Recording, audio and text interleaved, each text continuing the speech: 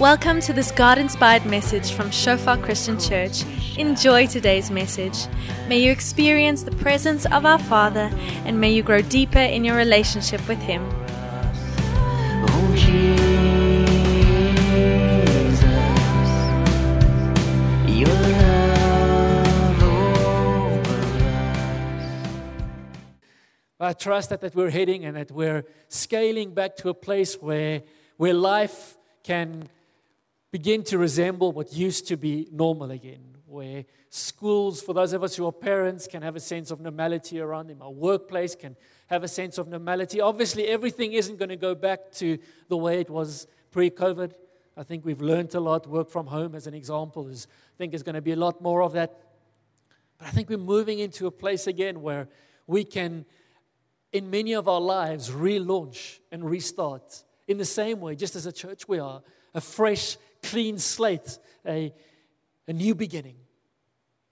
And my prayer for those of us who need that, because I know some of us are sitting here and we need 2022 to be a new beginning.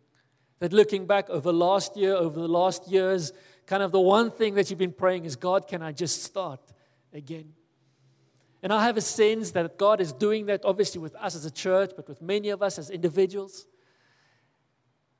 And I believe in a corporate context for us as a church, there's a new start for us to press into the Lord in a new way in the coming years and the coming months. To, again, just a little bit like we heard this morning, to actually believe in the prophetic. To practice the prophetic. The prophetic is not only people coming forward and sharing, but I was just reminded as I was reading in this week of Jeremiah, and God says to him, go and buy a field. And he's like, God, why must I buy this property when I know, God, you've spoken to me, we're about to be invaded by foreigners. And God says, no, but go and buy the field anyway. And he goes and buys the field just before they're invaded. And he says, the reason I'm buying this is because it's a prophetic declaration. God is saying there will again be buying of land in this country. And for a season it won't be. And that's the prophetic. And I believe God is leading us again in the prophetic, and He's going to show us what it means to live prophetic lives, that the Spirit of the Lord still speaks today, that He still leads us, that He still guides us. And in a sense, as I mentioned, that He works in seasons. I still believe in God's promises. I know many of us sitting here, we have beautiful, precious promises that God has given us, that maybe you've written down in a journal somewhere. If you're here this morning and you don't have promises that you know God has given you as a person, as an individual, we would love to pray with you after the service, to trust that God would begin to give you those promises. And I sense for some of us and many of us this year, God is going to begin to release us into a measure of those promises. We know that His promises will be completed one day in heaven, in eternity. As much as we would love His promises to be completed here in the earth, they will never come to complete fulfillment here on this broken earth. But there will be glimpses of it. There will be measures of it. There will be, in a sense, a promised land, even if we know the eternal promised land is so different to anything on this earth. And as we head into this year, sort of towards the end of last year, I just sense three things specifically that God has just laid on my heart for this year. And I spoke about them in various sermons. And the first one is joy. I believe God is wanting for many of us to restore our joy. You know, one of the things that I love about kids, small kids, all of them are filled with joy. I'm yet to meet a 2-year-old. I know there are moments when they're not filled with joy. I'm a parent, I know this, and all of the parents have been there. There are moments when they're not filled with joy, but there's just a joy that comes so naturally in little kids. And as we grow up, many of us, we lose an element of that childlike joy. And I believe God is wanting to restore joy in some of our lives, hope.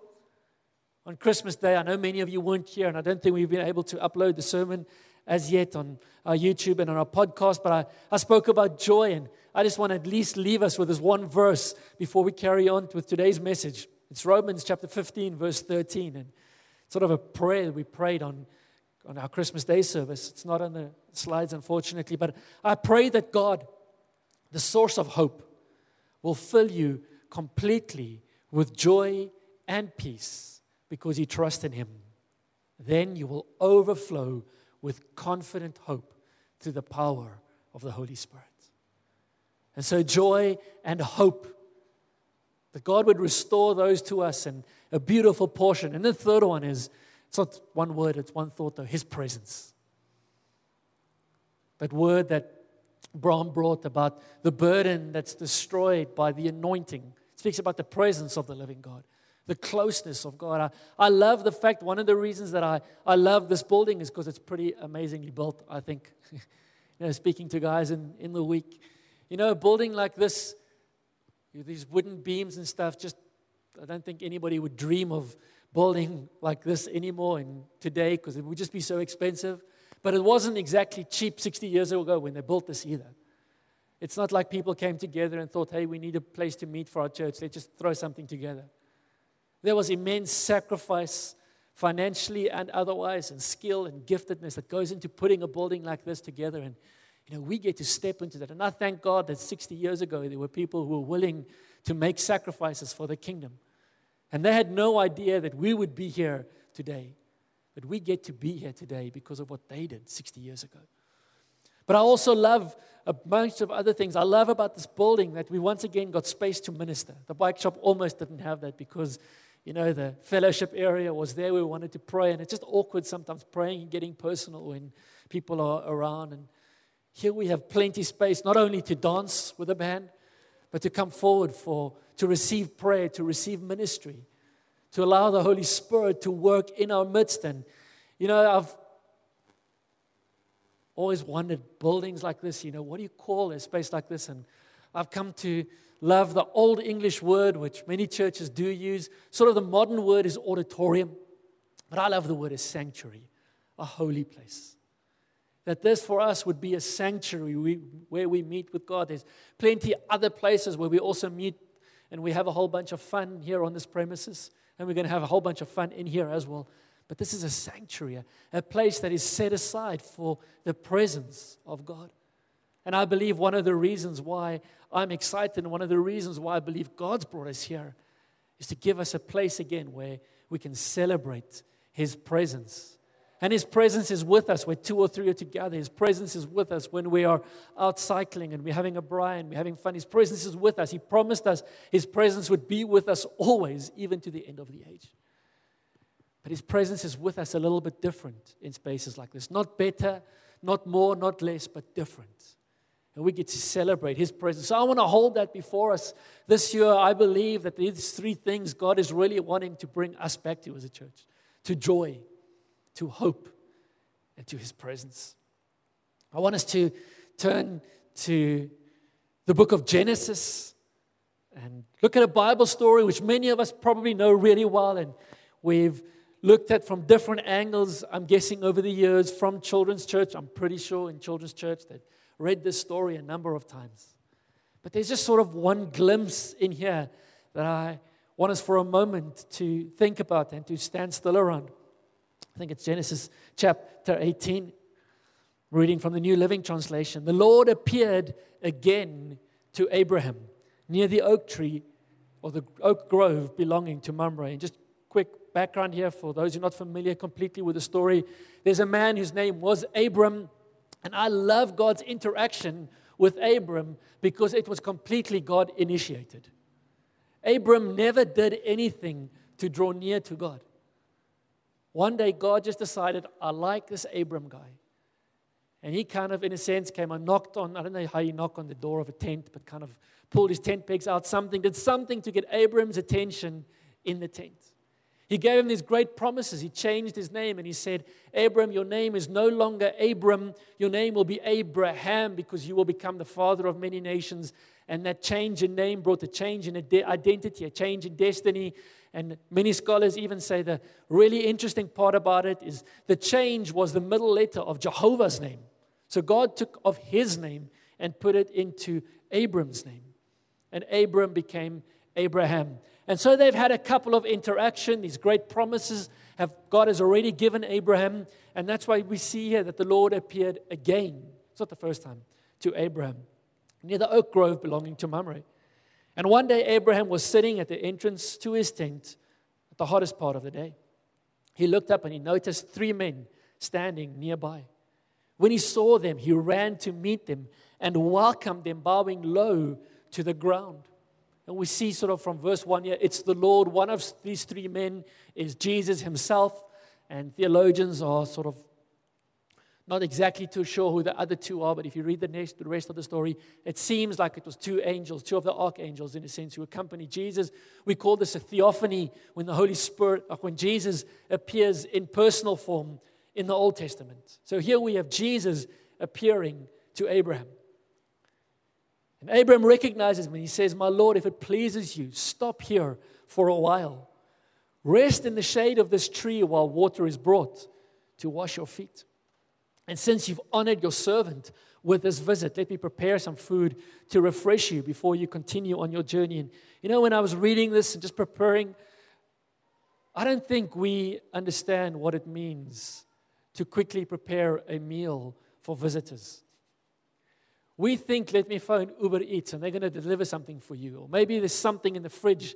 There's no refrigerator. There is no Uber Eats. They say quickly, and I think quickly means it's kind of breakfast time now, but we'll have something ready by dinner. Because, all right, they said, do as you have said. So Abraham ran back to the tent and said to Sarah, that's his wife, "Hurry, get 3 large measures of your best flour, knead it into dough, bake some bread."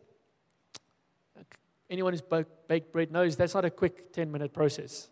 Then Abraham ran out to the herd, and he chose a tender calf, and he gave it to his servant who quickly prepared it. I think quickly for them and quickly for us are different words. You know, quickly at McDonald's and quickly for Abraham, they don't quite line up. And so when the food was ready, Abraham took some yogurt and milk and the roasted meat, and he served it to the men. As they ate, Abraham waited on them in the shade of the trees. "Where is Sarah, your wife?" the visitors asked. "She's inside the tent," Abraham replied. Then one of them said, "I will return to you," and I'm assuming this is Jesus speaking in this context. "I will return to you about this time next year, and your wife, Sarah, will have a son." Jesus has already given Abraham promises that he will have a son. There's already been Abraham taking matters into his own hand with Sarah's servant Hagar and the outfall of all of that. There's been about 20 years since God has promised he's got a son. And here he says, next year. Suddenly, he stepped into the season where now it's actually happening. Sarah was listening to this conversation from the tent. I don't know if I'm allowed saying, if that's a ladies thing, you know, listening, eavesdropping there a little bit. She's making sure she's not missing part of the conversation. But Abraham and Sarah both were very old by this time. And Sarah was long past the age of having children. The more sort of word-for-word translations, they'd say that she was, the way of the woman had ceased to be with Sarah. She was way past menopause. It wasn't in the natural possible for to have her kids anymore. So she laughed silently to herself and she said, "How could a worn-out woman like me enjoy such pleasure, especially when my master, my husband, is also so old?" He was about 100. I think she was about 90. And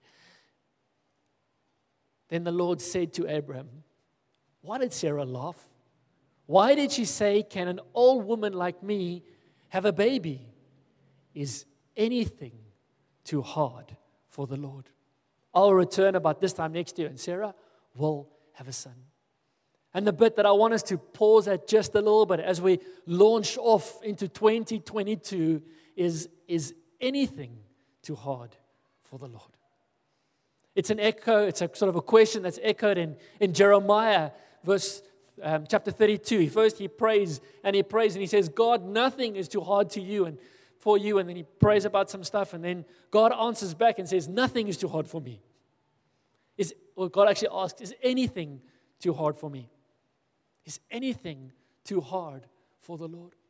And so my question of faith this morning that I want to hold before us as you look towards 2022, what is it that is stirring in your heart that is too hard for the Lord?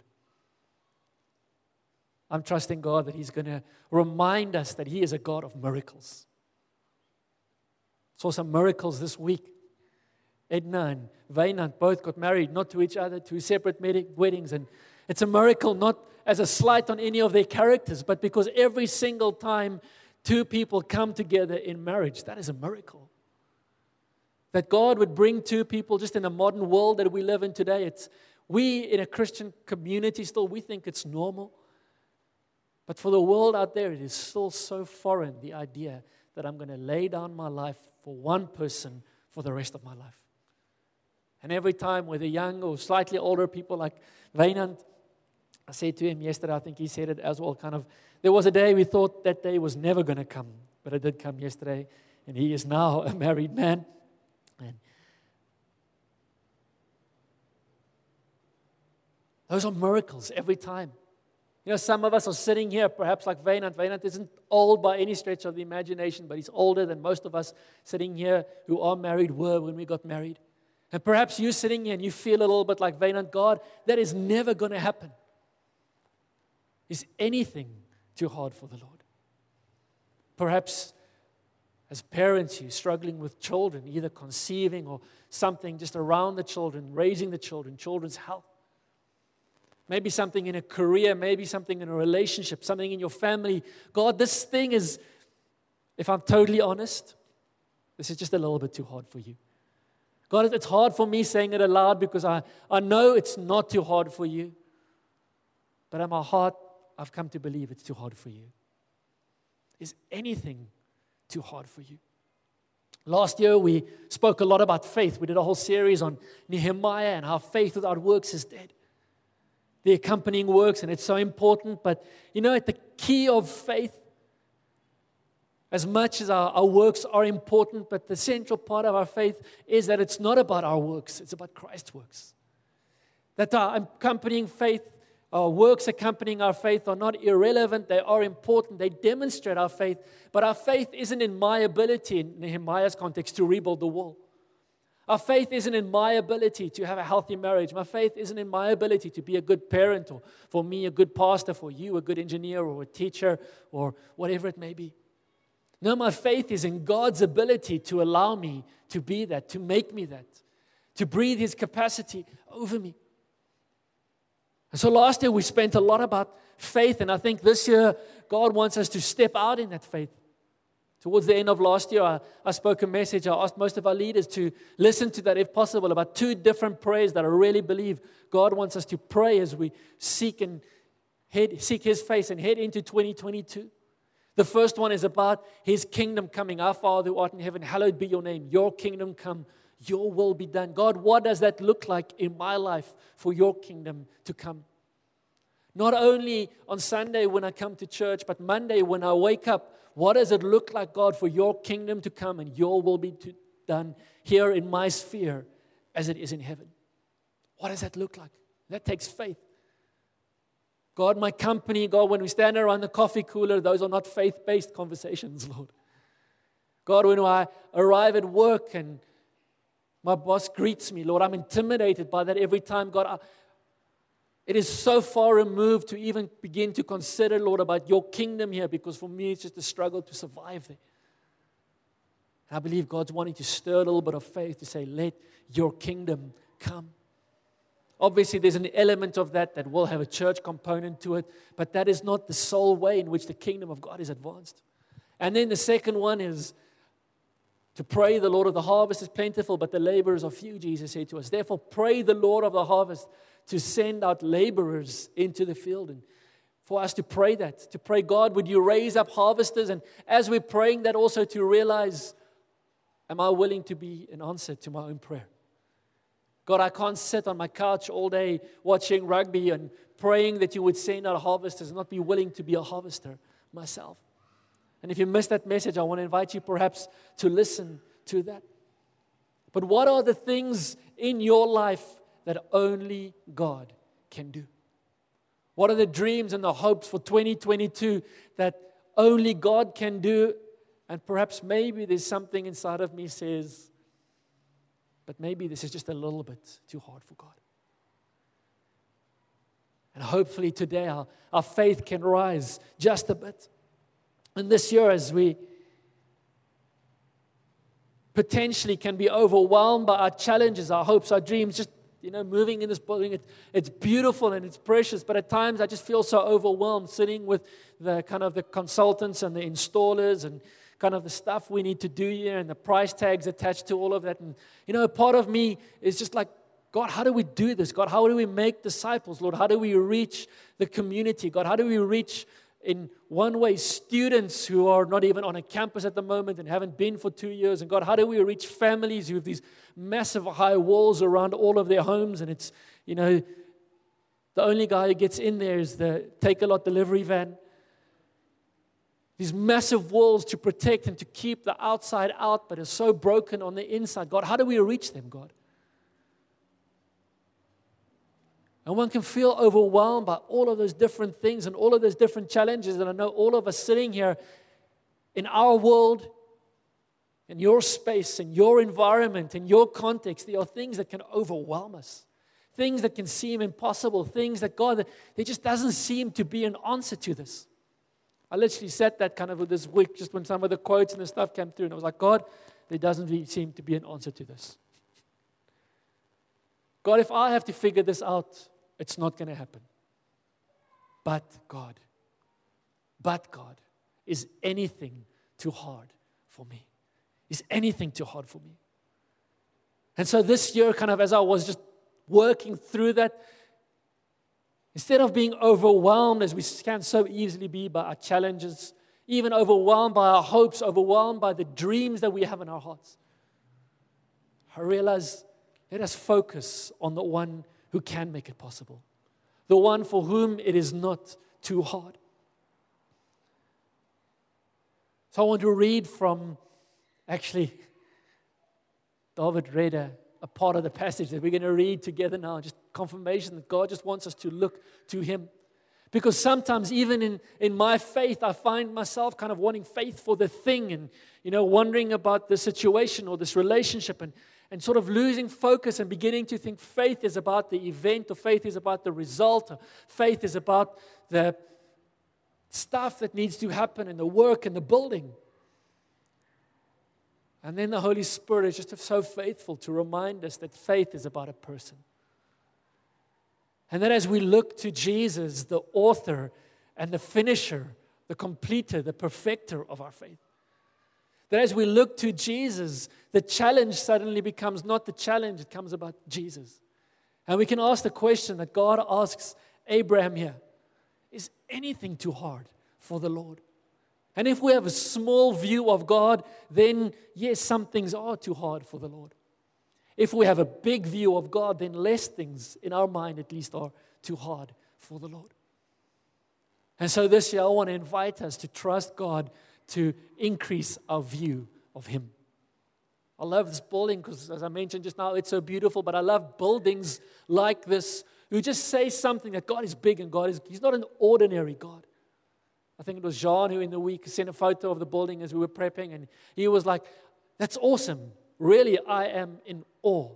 Not of what we did here, but of what God has established here. A building which helps us just realize that God is above our day-to-day lives. And so I want us to read this passage with that as sort of a little bit of a background. That yes, there are dreams, there are challenges. Yes, we want faith to be stirred, but faith is stirred by just having a revelation of Jesus. I want us to read from Revelation chapter 4.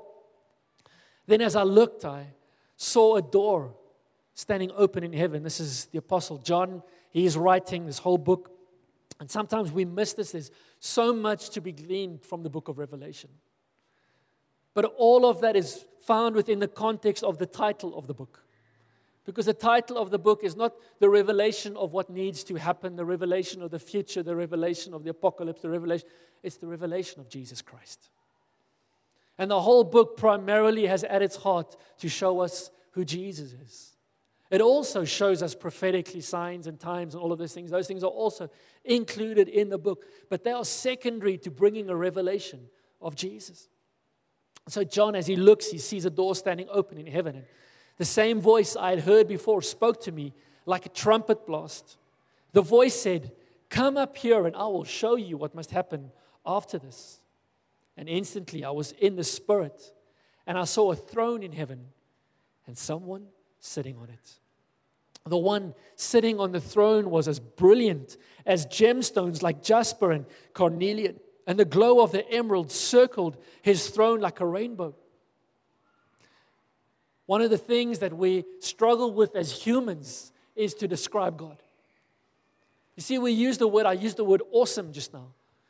The cricket was awesome, the chair is awesome, my lunch is awesome, my friend is awesome, the book was awesome, God is awesome. And what happens is our woordeskat, literally my woordeskat van my nou uit te leer. Our vocabulary fails us. Our vocabulary doesn't allow us to declare and describe who God is. Because the only things that we have reference for are human things. And so, in a sense, John is bound by that human limitation. He's describing here God the Father sitting on a throne. And he describes him based on the most glorious gemstones that he has a reference for. It's not like God looked like stone. It was, if I have to describe something as glorious, as beautiful, as perfection, then the best human reference that I have are these gemstones. And so he says he looks like jasper and carnelian, and there's this glow like an emerald all around him. It circles his throne like a rainbow. And I'm pretty convinced that we're in heaven. It's not going to look anything like those stones, but we're going to see, I get why he called it those stones, because what else do we use within our human terminology to relate to? God is other and He's so different and everything about Him. We don't have a single word that can describe who God is, because every single word we have, we find reference to in human nature. Every single word that we can think of is based on our understanding of something here on this earth. And every single one of those things falls short of a description of God. And so 24 thrones surrounded Him, and 24 elders sat on them. They were all clothed in white and had gold crowns on their heads. From the throne came flashes of lightning and the rumble of thunder. I love that here in Pretoria we've got a reference for that. We've got a reference for just flashes of lightning and just these thunderbolts that just strike right next to your house and the whole earth shakes. And when God speaks, a little bit of that happens. And in front of the throne was 7 torches with 7 burning flames. And this is the sevenfold Spirit of God. In front of the throne was a shiny sea of glass, sparkling like crystal.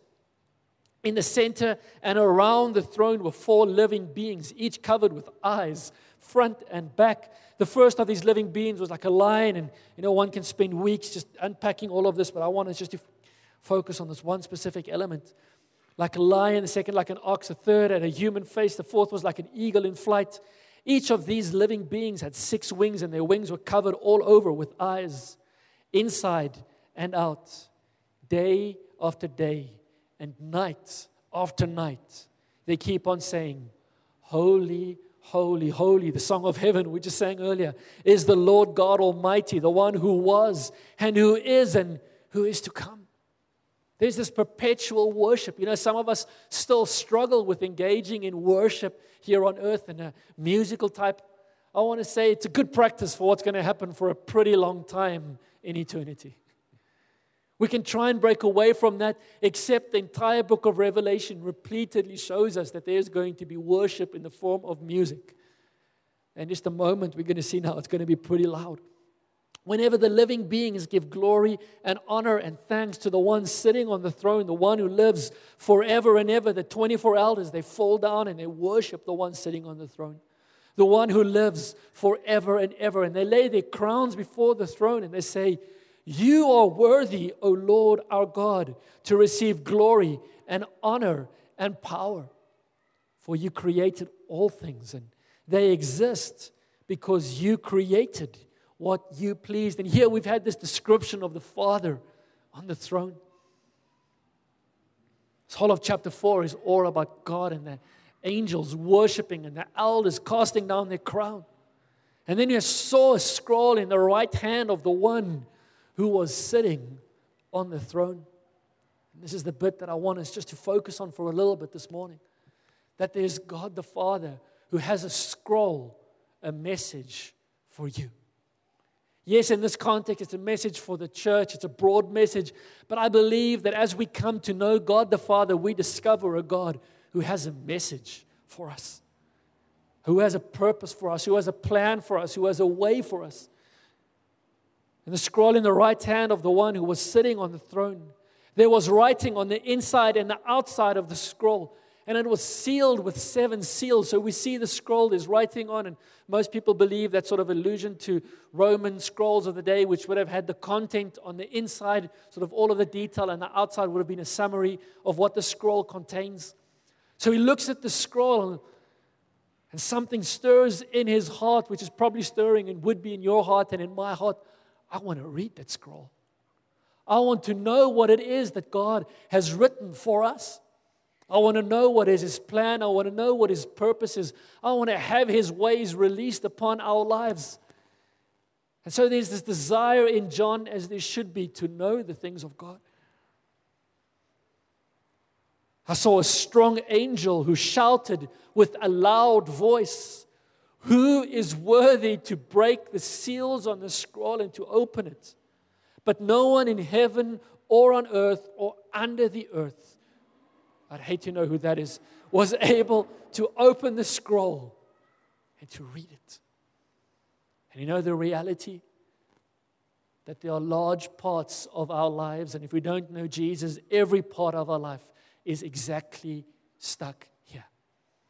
That there is a scroll that God has written for us, that God has prepared for us, but there is not one found who is worthy to open it. That we cannot open the purposes of God over our lives. We cannot open the dreams of God over our lives. We cannot open the words of God over our lives. We cannot open that which God has prepared, which He has installed, which He has written for you and for me. We cannot open it. And then we do exactly what John does. Then I began to weep bitterly because no one was found worthy to open the scroll and to read it. No one was found worthy. We're a little bit like Abraham was. Where there's the scroll with this message, or Sarah in the context we read now, there's a scroll with a message and there's the laugh because there isn't actually someone who is able to do it. There isn't someone who is able to perform it. This word, it's locked up. It's written there, but it's sealed, and there's nobody who can open the seal of God's purposes over my lives. But I think that might be my very favorite word in all of Scripture. But it is amazing how often in Scripture there is no hope. We've come to the end. We're going to be annihilated. We don't know which direction to go. It is pointless. We can give up. Game over. But, and that's where the angel finds himself here. This is where John finds himself here. There is nobody in all of creation, under the earth, in heaven. There is nobody who can open the scroll of that which God has prepared for us. And he weeps bitterly because of that. But one of the 24 elders said to me, "Stop weeping. Look, the Lion of the tribe of Judah, the heir to David's throne, has won the victory. He is worthy to open the scroll and its 7 seals." Then I saw a lamb that looked as if it had been slaughtered. Not the most glorious sight probably we've ever seen. Very glorious in the sense of glorious because it's full of glory of God, but not glorious as what we would imagine to be glorious in a human sense. Then I saw a lamb that looked as if it had been slaughtered, but it was now standing between the throne and the 4 living beings and among the 24 elders. He had 7 horns and 7 eyes, which represent the 7-fold Spirit of God that is sent out into every part of the earth. He stepped forward and he took the scroll from the right hand of the one sitting on the throne. Jesus wants to come and step into your life and take the scroll of the Father if we will just let him. You know, some of us, we are so stuck on the scroll. We've got the scroll and we're weeping because no one is able to open the scroll. And whether it is a scroll over our family or a scroll over my child or a scroll over my marriage or my future marriage or my career, we're holding on to this thing. And right now, Jesus is standing there and He's just, give me the scroll. I am worthy. Just give me the scroll. Stop trying to open it yourself. Stop trying to Google someone who can open it. Stop trying to knock on doors, trying to pay someone to open it. Nobody is worthy to open the scroll. But I am. And when He took the scroll, the 4 living beings and the 24 elders fell down before the Lamb. Each one had a harp and they had gold bowls filled with incense, which are the prayers of God's people. And they sang a new song with these words, "You are worthy to take the scroll and break its seals and open it. For you were slaughtered and your blood has ransomed people for God from every tribe and language and people and nation, and you have caused them to become a kingdom of priests for our God. And they will reign on the earth." Then I looked again and I heard the voices of thousands and millions of angels around the throne and of the living beings and of the elders. And they sang in a mighty chorus. And can I just quickly stop there quickly? Thousands and millions of angels all around singing in a mighty chorus. They're not whispering. This is loud. Just now we heard an angel speaking with a loud voice. And it sounded to John like thunder. One angel. Here we have millions of them. A different passage speaks about 10,000 times 10,000. Last time I did mathematics, that was 100 million singing to the Lord with a loud voice. There is something about musical worship which is going to just resonate all across heaven. And we get to have a glimpse of it here on this earth. And they sang in a mighty chorus, "Worthy is the Lamb who was slaughtered, to receive power and riches and wisdom and strength and honor and glory and blessing." And then I heard every creature in heaven and on earth and under the earth and in the sea. And they sang, "Blessing and honor and glory and power belong to the one sitting on the throne and to the Lamb forever and ever." And the 4 living beings said, "Amen." And the 24 elders fell down and worshiped the Lamb. I'm going to ask the band to come up again. And if we can do that hymn of heaven again, please. And as we do that, I believe God is wanting this to stir faith in our hearts that He is worthy to open the scroll. That He is worthy to release the purposes and the plans of the Father into our lives. That too many of us, I'm not saying don't get an education. I'm not saying don't study. I'm not saying don't grow in human skill and human ability. But don't put our faith in our ability to achieve, to become, to accomplish. Whether it's as a parent, whether it's in a career, whatever it is. Put our faith in the one who is able to open the scroll. For some of us this morning, you need to hear that there is a scroll. There is a scroll with your name on it. There is a scroll that God the Father has prepared that has your name, your full names. Married Wynand yesterday. Wynand, Christoffel, Hendrik, Fourie. Every single name, even the name that you don't even know God has given you, is written on that scroll. We miss sometimes that Bible says in heaven, we're going to receive a new name. There's a word that we saw with Abram here. God comes to Abram and says, "I know people call you Abram, but I call you Abraham." Solomon was one of those people. God called Solomon by a different name. God called him Jedediah, the beloved of the Lord. Everybody else called him Solomon. God said Jedediah. Simon, this man who gets just swayed by every opinion, just he's a people pleaser, just going this way, going that way, just like a reed blown around in the wind, and his name is Simon, it means reed. And Jesus looks at him and says, "Everybody else calls you Simon, I'm not going to call you reed, I'm going to call you rock. Because you're going to build your house on the rock and you will not be shaken." And over your life here today, there is a scroll with your name written on it. And there is only one who is worthy to open that scroll. There is a scroll with 2022 written on.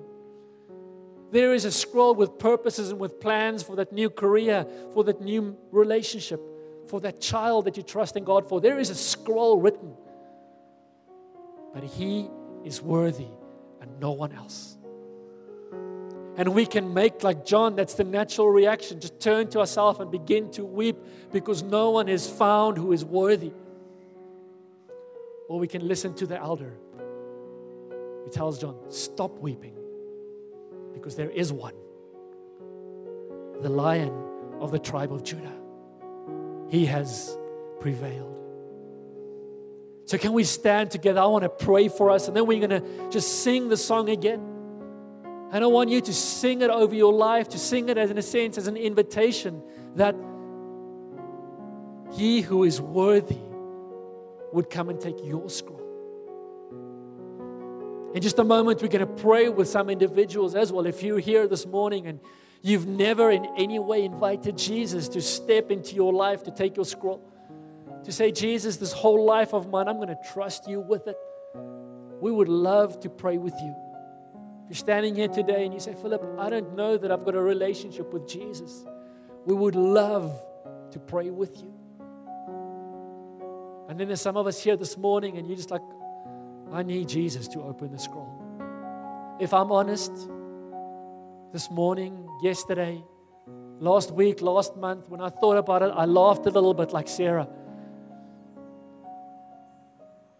I didn't know it was possible. I didn't believe it was possible. God wants to say to you today, is anything too hard for God? And if that's you, we want to invite you to come forward. We want to trust God to pray with you. You see, one of the beautiful things about church, not building, but people coming together, is the presence of God. And we can receive the word of God and we can say, oh, that's great, and we can leave. It changes us. Or we can engage with it.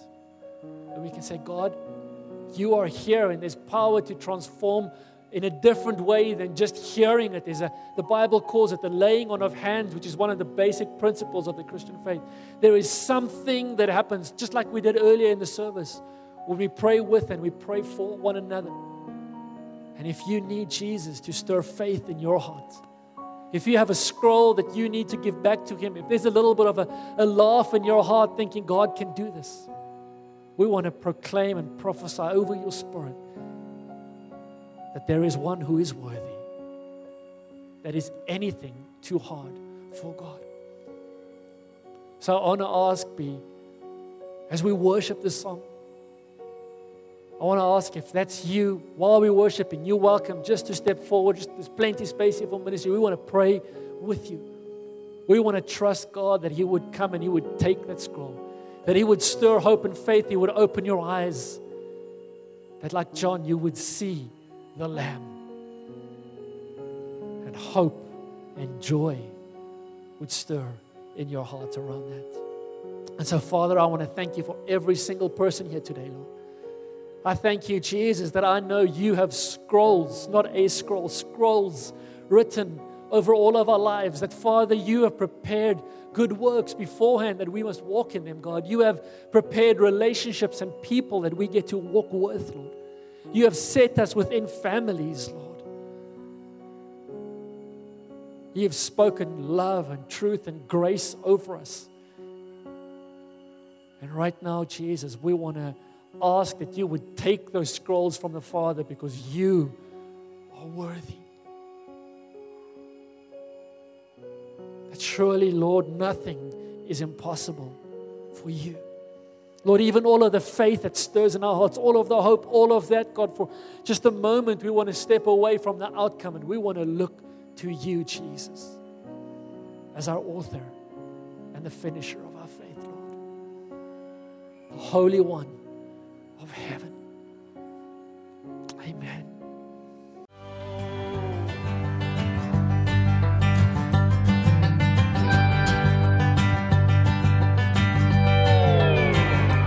Got this joy. Thanks for listening to this message from Shofar Christian Church. We believe that you enjoyed your time with us, establishing God's kingdom and His glory in your life. For more info, call us on 012-362-1363. Email us pretoria@shofaronline.org. Browse our website www.shofaronline.org or like us on facebook.com/Shofar Pretoria.